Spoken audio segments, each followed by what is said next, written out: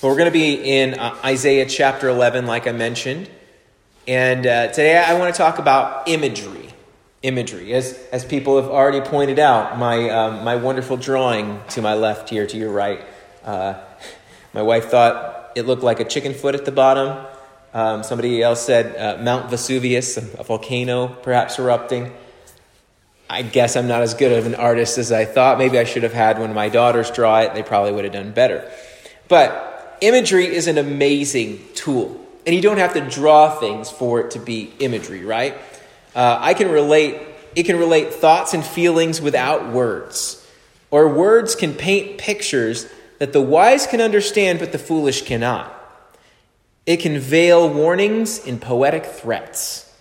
Imagery can make something immaterial, like hope or joy, a bit more solid and easier to understand.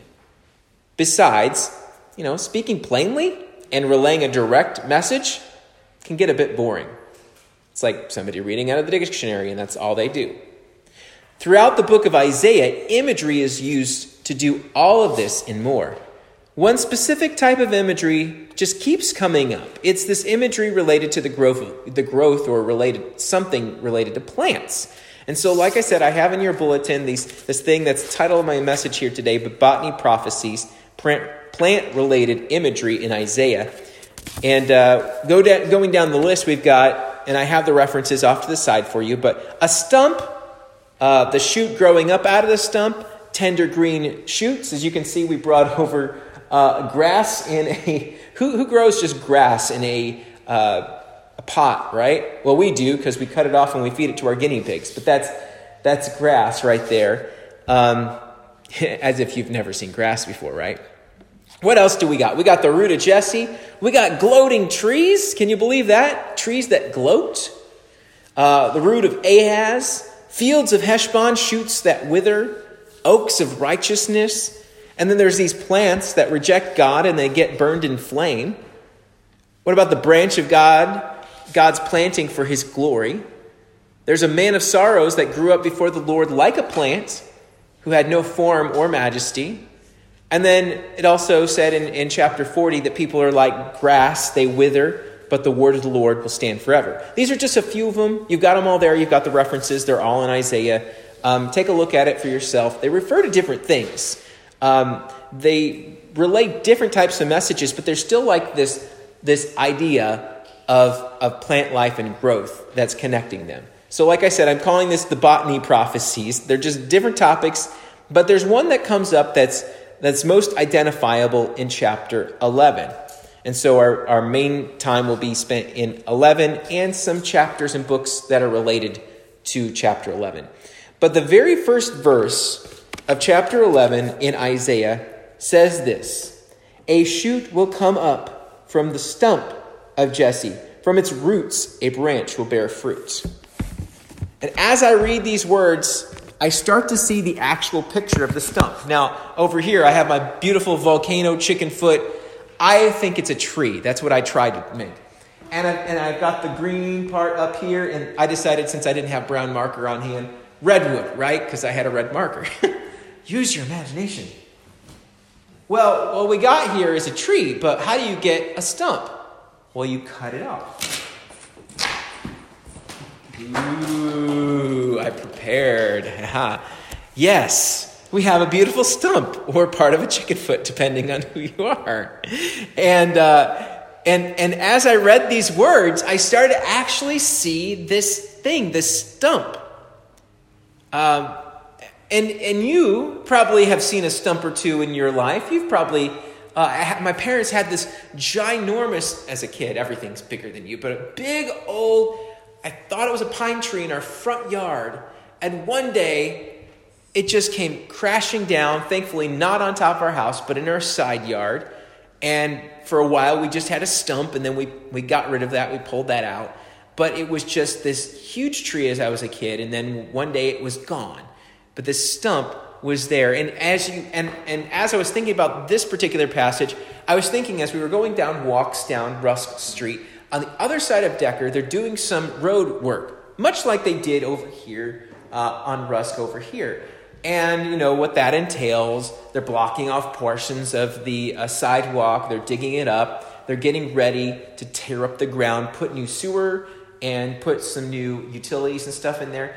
But unfortunately, that also means that there are trees that they needed to cut down. For whatever reason, I haven't taken a survey to ask why they cut them down, but there's lots and lots of stumps down the street. And they're not pretty. Okay, I honestly observed this. They're not very pretty stumps because the way that they cut the trees off, it's not low down the bottom. I don't know much about trees and arboring, if that's a word. But I would have just cut it as low as possible, clean, so it's nice and flat. I don't know why, but that's what I would do. But what we have over there are big, ugly, jagged stumps. And I'm not saying that those contractors are doing a bad job because I don't know what they've been asked to do exactly.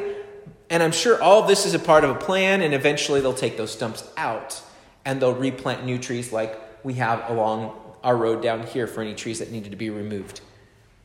But for now, the people who live in those houses, those trees on their boulevard, are no longer trees. They're big, ugly, jagged-looking stumps.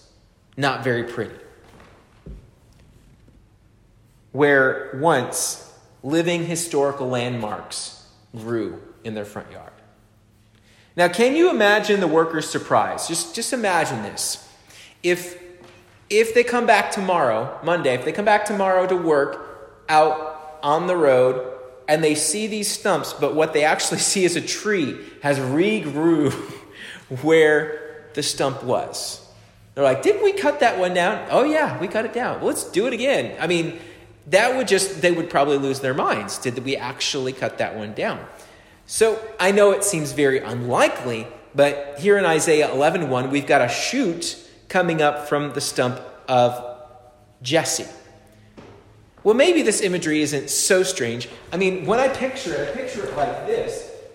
You've got the stump, and then much like the grass, you've got like this little something coming up out of it, this little shoot of growth and life coming up. It's small to begin with, and then it starts to take on a bigger form. Maybe it's not that unusual in nature than I'm making it out to be. I mean, have you ever had a plant in your yard where you just prune that puppy back? You want to chop it off. You want to see, short of digging it up, you just about killed it. But guess what happens next season or even in a couple weeks? It grows back, right? I mean, when we lived in Oklahoma, we had this little annoying stump, right, in part of our yard that it looked like this had done a lot of times, where if we didn't cut it back, every couple weeks it would grow up and it'd be almost like a small little tree. And so it would give quite a bit of problems to our yard maintenance. And we weren't the first ones at this rental house to do this. There was evidence of the thing being cut off multiple times. And every time it was cut back, a new shoot grew up out of it, and it became even more determined to live. I want to live. So Isaiah paints this kind of picture of new life coming up out of something that is essentially dead, a stump. A stump with no future except for maybe firewood, right? This key prophecy points to the Messiah, right? I'm just going to jump over here and say this is what we're pointing at. It points to the Messiah. It seems pretty obvious. It identifies his lineage and shows us how he will come. New life springing forth from something that was certainly past its expiration date. The Messiah brings hope and a future where there seems to be none.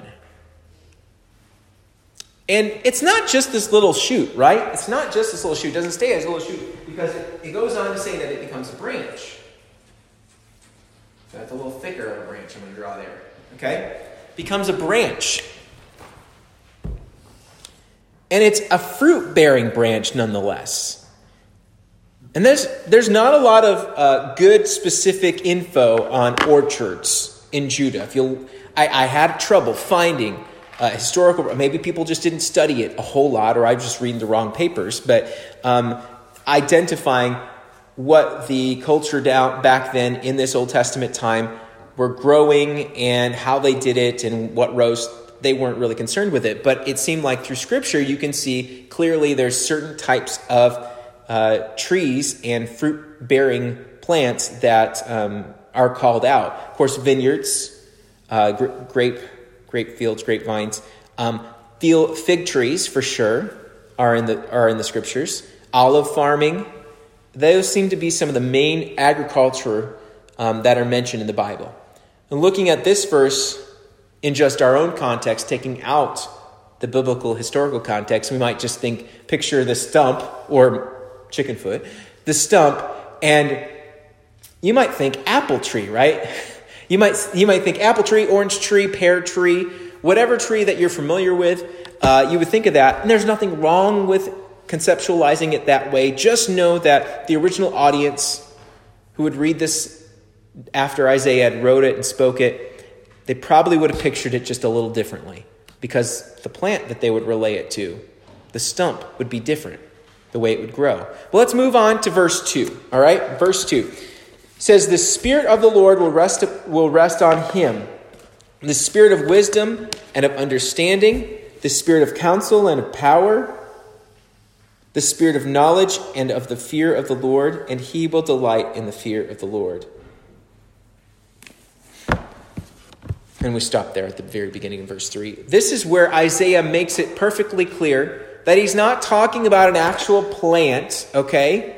This is poetic language. He's not talking about an actual plant or trees or stumps. Several translations capitalize the word branch in verse 1, so capital B, identifying it as a proper noun. Here in verse 2, the beginning of verse 3, Isaiah calls the branch him. The Spirit of the Lord will rest on this branch, and the branch will have the following attributes. And it comes out in these verses. What are those attributes? And you have them there in your outline today. Wisdom. Solomon was wise because he asked for wisdom. Did you know he's a great example of that? And we're not necessarily talking about his kingship here, but the truth is, he was wise because he asked for wisdom. I mean, when God said, "Ask whatever you want," and Solomon had enough, ironically, it's kind of cyclical, wisdom to ask for wisdom, the ability to lead his people according to God's way. He asked for wisdom because he had wisdom to know that's what he needed. God gave him all that wisdom and more. What about understanding? Well, it's in connection to wisdom. This is the ability to take in information and comprehend it. Take in information and comprehend it. Perhaps it could be put this way. Understanding is knowing what the right thing is to do. Wisdom is doing the right thing at the right time. But not counsel. Counsel. Not like the thing that you set stuff on, but somebody who will counsel you to help guide and advise. This is not a new concept. Kings in other areas, not just Judah and Israel, had advisors. We see it all throughout Scripture and history. The kings didn't just rule with no one's input or guidance or direction. Especially, as we'll see here in a little bit, a lot of them were very young when they got the throne. And they needed some advice from other people who had gone before them. And so they would have trusted advisors and counselors to help them make the best decisions for their kingdom. And so, but the thing is, it's about the branch had the spirit of counsel. He has the best advice and directions for being the Messiah because the Spirit of the Lord rests on him. Counsel helps kings know if they should go to war or be more diplomatic. The Spirit helps guide the branch's decision-making process. What about might? Or my translation here said power, but might or power. What about that? Well, when diplomacy doesn't work out, when it's not possible, might and force are all that's left. The sheer power of the Spirit to overthrow nations and tear down walls. Power and might. The knowledge and the fear of the Lord. This is to know the Lord, to be in complete respect of him and his awesome power. That seems to be a truly admirable quality, right? And to delight in the fear of the Lord, not just to consider his power, to be thinking about it and be reverent to it, but this branch, the Messiah, would actively enjoy and delight. Woohoo! Delight in it. It's exciting. And so that's really how we usually look at the scripture. We're like, well, this is just foretelling the Messiah, and that's all we need to talk about, because we get all those clues in the New Testament. It points to it through the writings, and there's nothing wrong with that. But around the time that I started thinking about doing this series in Isaiah, I started looking for my next daily Bible study through the YouVersion app. I was challenged back during Lent by one of my close friends to join in a group Bible study through the Bible app. And it's been wonderful to be able to continue on and get new Bible studies and invite other people to participate and discuss within the app itself. But I was looking for a new one, and I decided to find one on Isaiah. And it's written by a pastor from a Presbyterian minister from South Africa. There was devotionals as well as the readings that go along with it, and then an opportunity for you to discuss. And his name is Theo. I practiced this a lot. Groenewald, Theo Groenewald, and so some of his. So I'll quote some of his devotionals writings here, but the prophecies that we read about in the Old Testament, again, we usually just jump to the New Testament and say this points to Jesus 100%. That's all it is, and that is true. And Groenewald would say that they are finally fulfilled. The prophecies are finally fulfilled in Jesus. But in his writings, he introduced to me something that he called initial fulfillment. That is to say that there was someone in the Old Testament who checked these boxes. The branch that would bear fruit, have the Spirit of the Lord, wisdom, counsel, might, knowledge, and fear of the Lord, delights in the fear of the Lord. For Pastor Groenewald, this prophecy is initially fulfilled through a king during the time of Isaiah. Doesn't mean he's the Messiah, but more so like he's like that foretaste we're talking about. Like, okay, this is this really good example, but the Messiah is going to actually fulfill it.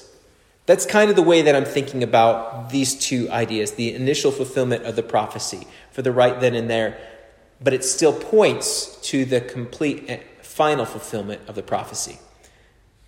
The very degrees in which you or I might consider being a good king, there were some kings during Isaiah's time, and they varied in good or bad. Some were okay, some were good, and some were just plain rotten. These kings were like shoots coming up from the ground or from a stump. Some grew strong but withered under pressure. But one of them grew quickly, strengthened by the Spirit. He was a branch that bears fruit.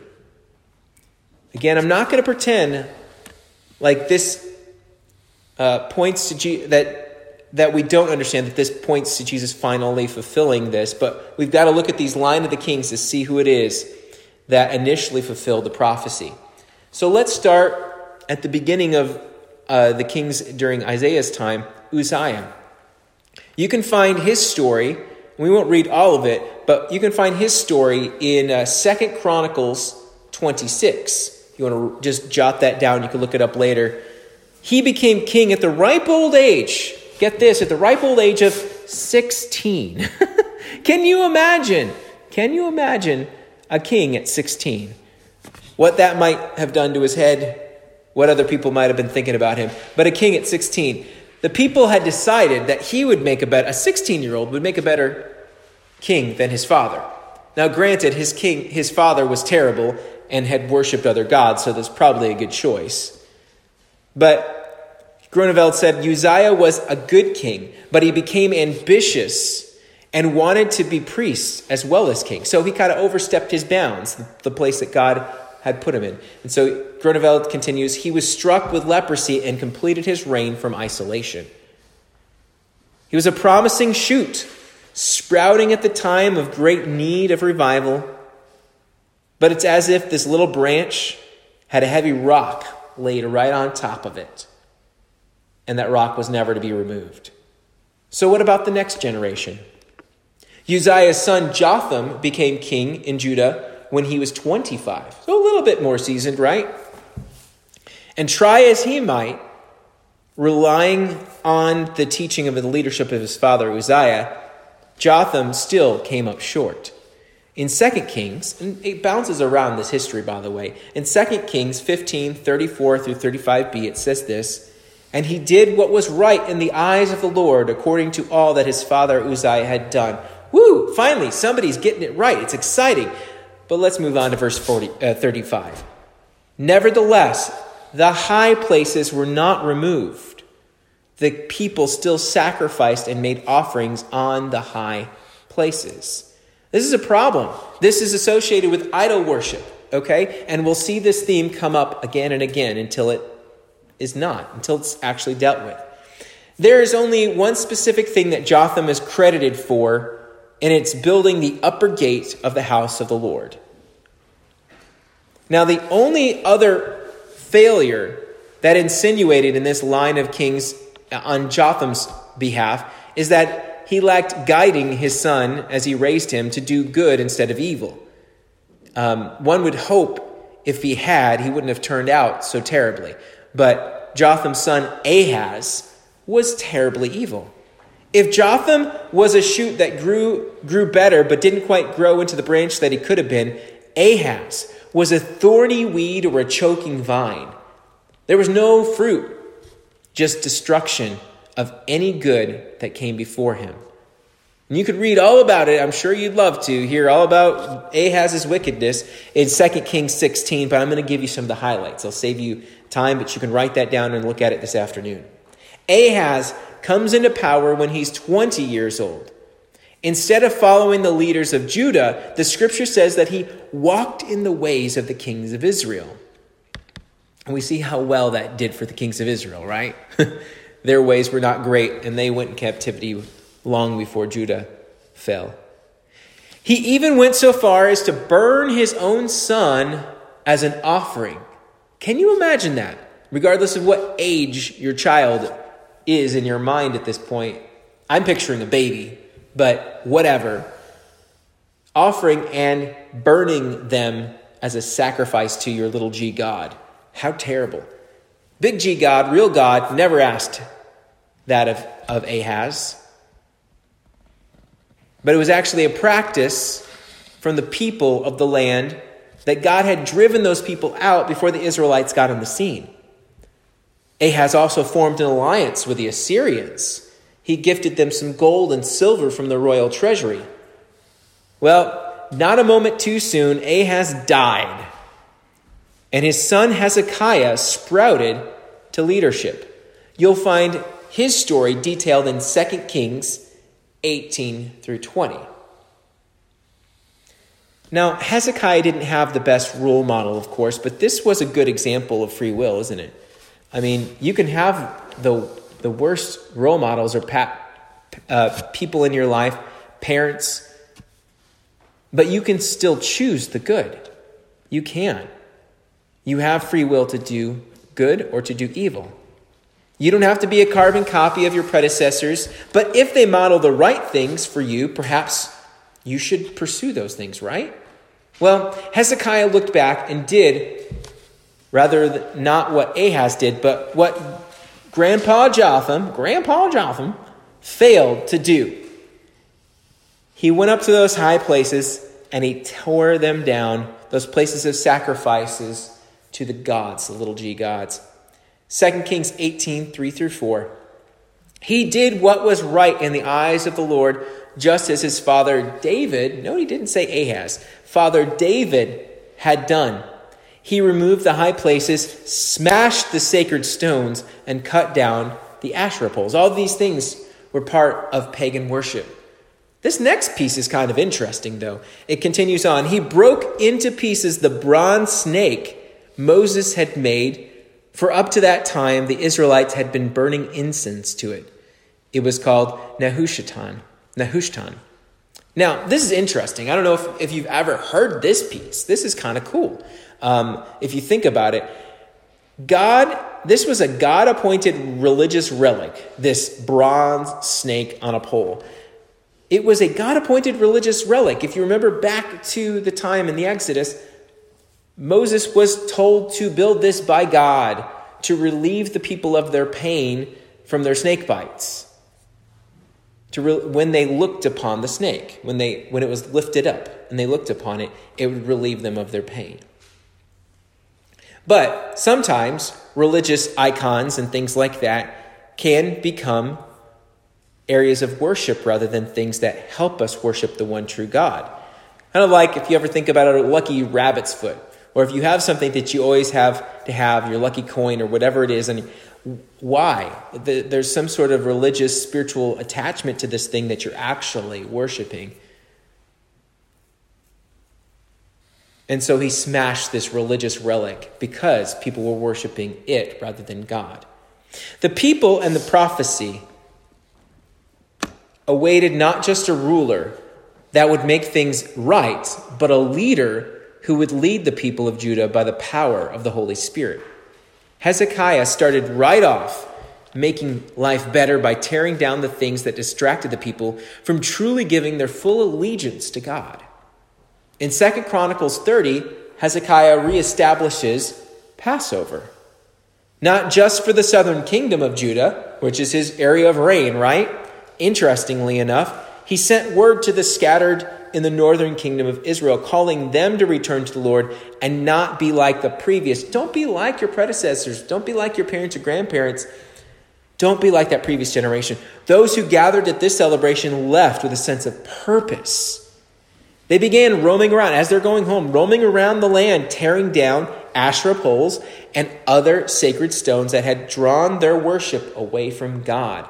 It's like a revival. Every time kids would come back in my youth group from teen camp or Nazarene Youth Conference, whatever, they would have this fresh infilling of the Spirit. They'd be like, oh, I need to change my life. I need to do this. There was kids who were like taking their CDs. Yes, people played CDs back then, or tapes, cassette tapes of secular music, and they felt compelled to just get rid of it, whether they threw it in the trash or they burned it, believe it or not.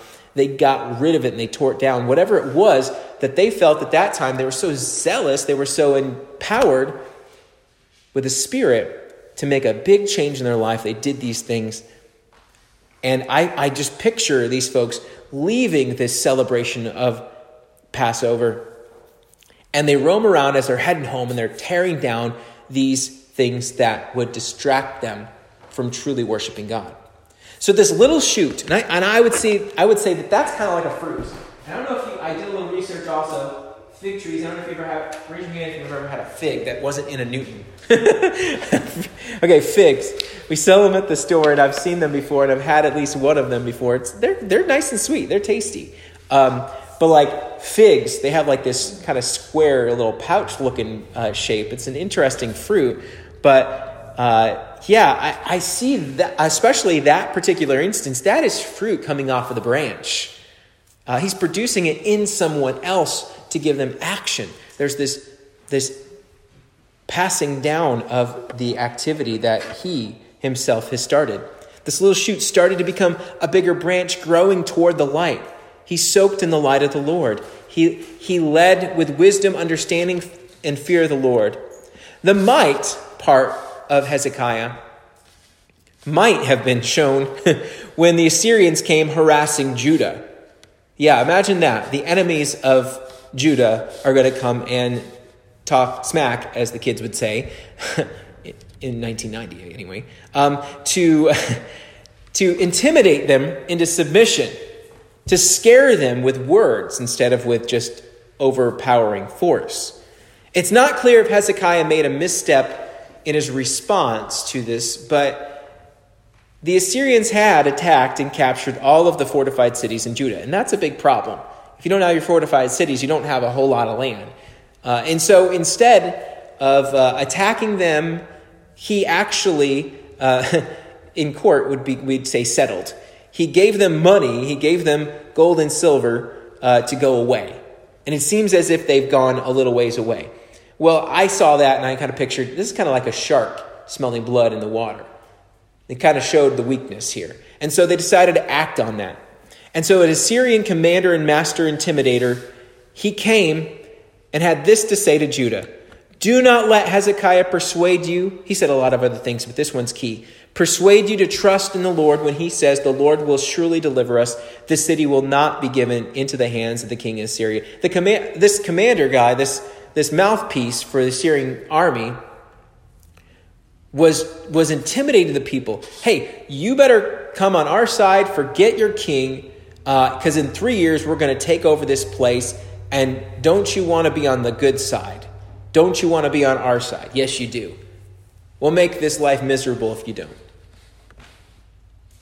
And while Hezekiah could have commanded his troops to just chase down this commander, attack him, and kill him, Hezekiah does something that reflects the qualities of a branch that bears fruit.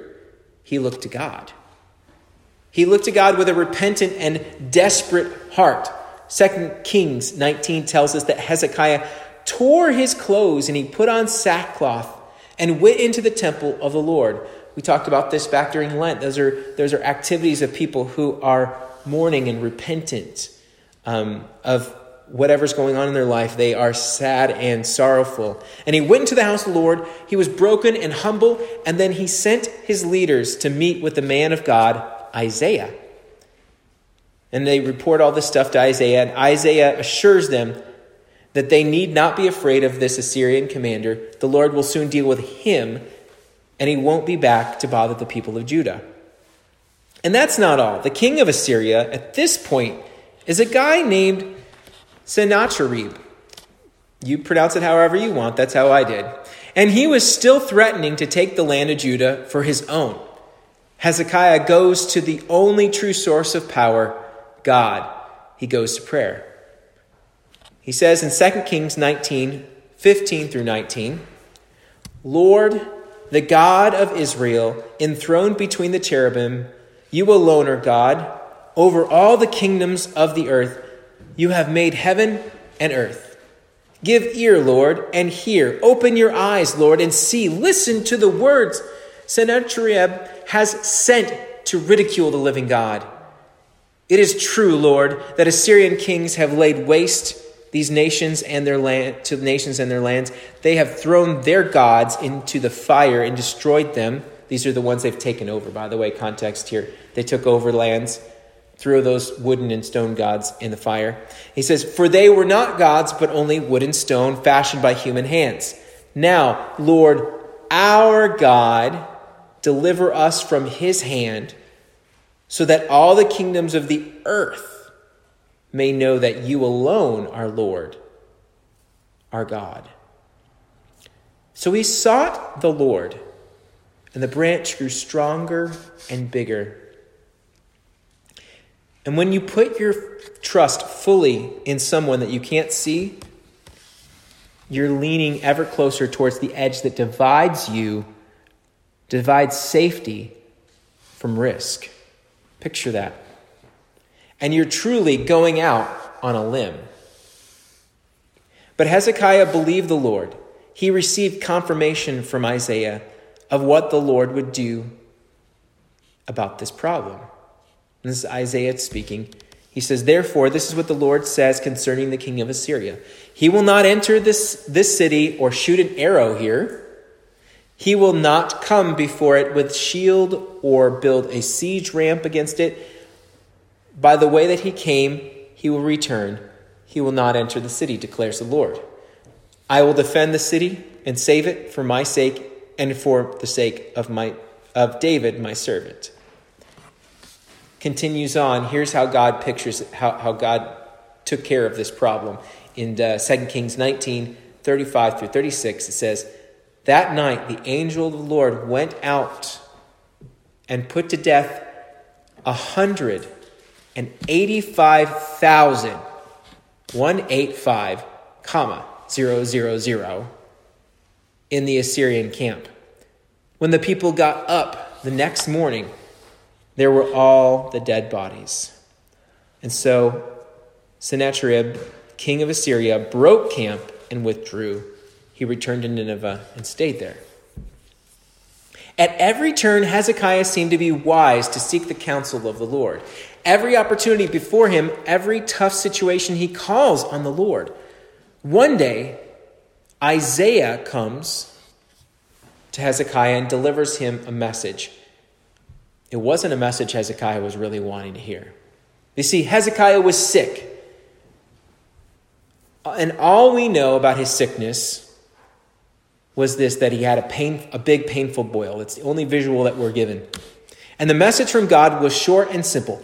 Get your house in order, you will soon die. But instead of accepting his fate, this is kind of interesting, he prays and weeps before God. 2 Kings 20, verse 3 starts out, "Remember, Lord, how I walked before you faithfully and with wholehearted devotion and have done what is good in your eyes." Look at me. I've done what you've asked. Look on me. The Lord decides to heal him after all and gives him 15 more years of life. I mean, woo, that's exciting. Kind of scary because then you know you're going to die in 15 years, but kind of scary and kind of cool. And you might say Hezekiah is checking all the right boxes. He's wise. He fears the Lord. He leads his people to do the same. And most of all, he goes to the Lord in prayer. He's the ruler that we deserve and need. He's the fruit-bearing branch. Isaiah, thanks for outlining the perfect leader for us. Hezekiah's got this. Unfortunately, Hezekiah fell into the same trap that so many kings fall into. That's the trap of pride. He had some foreigners visiting. And sometimes, I don't know if you've ever tried to make a good impression on somebody that's come a long way. Whether it's family or whatever, you might clean up your house or you might do this, that, or the other thing. And, I'm going to show you all my new things and all the this and that. So I'm picturing this, and he's got these foreign dignitaries. He's never heard of their country before, and he's showing them all around. He even tells Isaiah later on, he said, "They saw everything in my palace. There's nothing among my treasures I did not show them." So he's just showing all the stuff, all the things. And I could just picture, I don't know if you can picture this, I'm just picturing Isaiah doing this. An epic Old Testament facepalm. And it probably made that noise. Facepalm when he heard this. Isaiah then told Hezekiah that his descendants would be carried off by these visitors away to the faraway land of Babylon. See, he had shown all of his treasures to the Babylonians, his guests. And instead of being concerned about this, instead of saying, "Oh, no, let's fix this," Hezekiah just goes, "Well, at least there's going to be peace and security in my time, huh? Interesting." Basically, he says, "I'm fine with all that stuff that happens as long as it happens after I'm dead." And here's the divide, friends. Here's the divide where the shoot that comes up from the stump of Jesse, Hezekiah, only initially points to the kind of Savior that would one day rescue God's people. Hezekiah did good while he lived, guided his people to worship the one true God. But when he died, he had no more influence on current events than anyone else who had ever died before him.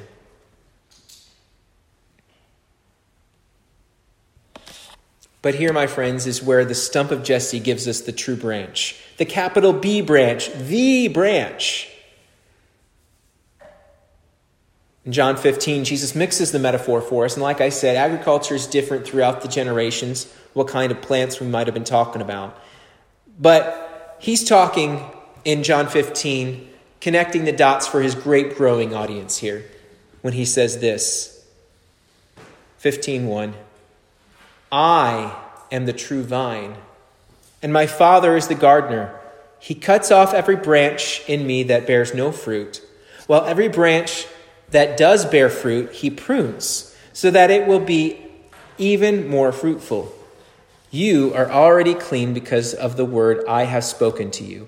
Remain in me as I also remain in you. No branch can bear fruit by itself. It must remain in the vine. Neither can you bear fruit unless you remain in me." Pause for a moment here. So just like we have this branch coming up from the stump of Jesse, we have Jesus as the starting point. The branches in Jesus' metaphor are his followers. Those who take on the name Christian. You might have met a few of those people. Healthy branches will bear fruit. You'll be able to see it. It'll be produced. It's like the fig on the fig tree. You'll be able to see them bear fruit. So they get pruned back so that they get stronger as they regrow. Those who bear nothing are cut off from the vine. Jesus makes it very clear the nature of his relationship to his followers. As we continue on in verse 5, it says, I am the vine, you are the branches. If you remain in me and I in you, you will bear much fruit. Apart from me, you can do nothing. If you do not remain in me, you are like a branch that is thrown away and withers. Such branches are picked up, thrown into the fire, and burned. If you remain in me and my words remain in you, ask whatever you wish, and it will be done for you. This is my Father's glory. This is to my Father's glory, that you bear much fruit, showing yourselves to be my disciples. Friends, you and I are not the Messiah, okay? And Hezekiah wasn't the Messiah. We look to the Messiah's example, to Jesus' example, to learn what we would do, and then we do it. But if we're truly wanting to be like him, truly producing fruit, we can't just look at his example. We've got to remain, or a different translation would say abide in him. I like that word a little bit better, abide in him. How can we abide in Christ? Well, let's take a lesson from Jesus' metaphor. The branches are abiding in the vine. They're connected to the vine, and then they are taking on nourishment to produce fruit. It's just simple. If you cut a bunch of grapes off of the vine, they cannot get any more nourishment from it. From any of they're done growing at that point. And by the way, have you ever thought about this? The little parts that hold the grapes together in your bunches of grapes are the saddest part of the bunch of grapes. Nobody wants to eat those. I don't. We throw them away. You know? They're on par with the grapes that don't look very good. But you could still eat those if you really wanted to and were hungry. But we throw away all those little branches. We enjoy the fruit.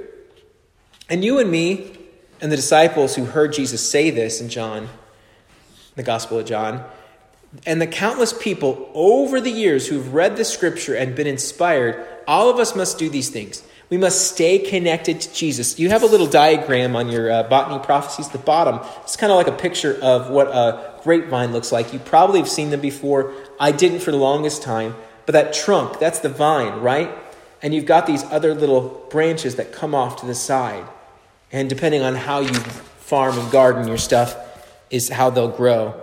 But that trunk, that vine at the bottom is what we're talking about. Jesus is. Staying connected to Jesus like the branches of a grape plant that stay connected to the main vine. We've got to be nourished by Christ's words. And this last one's a little bit, take you back a little bit. Whatever is asked for will be received.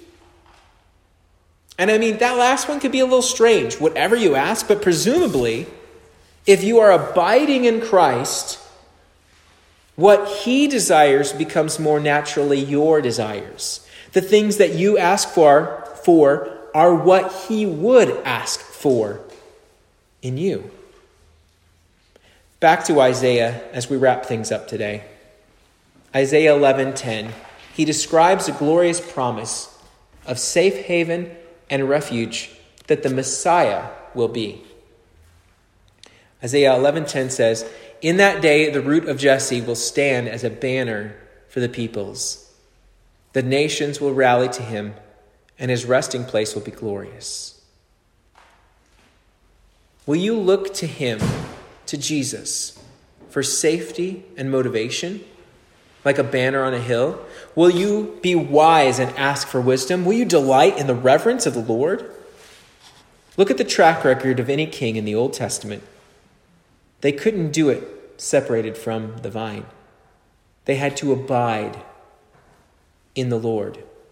So we too ought to abide in Christ each moment of each day. So we will grow, bear fruit, and serve his purpose here in the world. Let's pray. Heavenly Father, I thank you for imagery.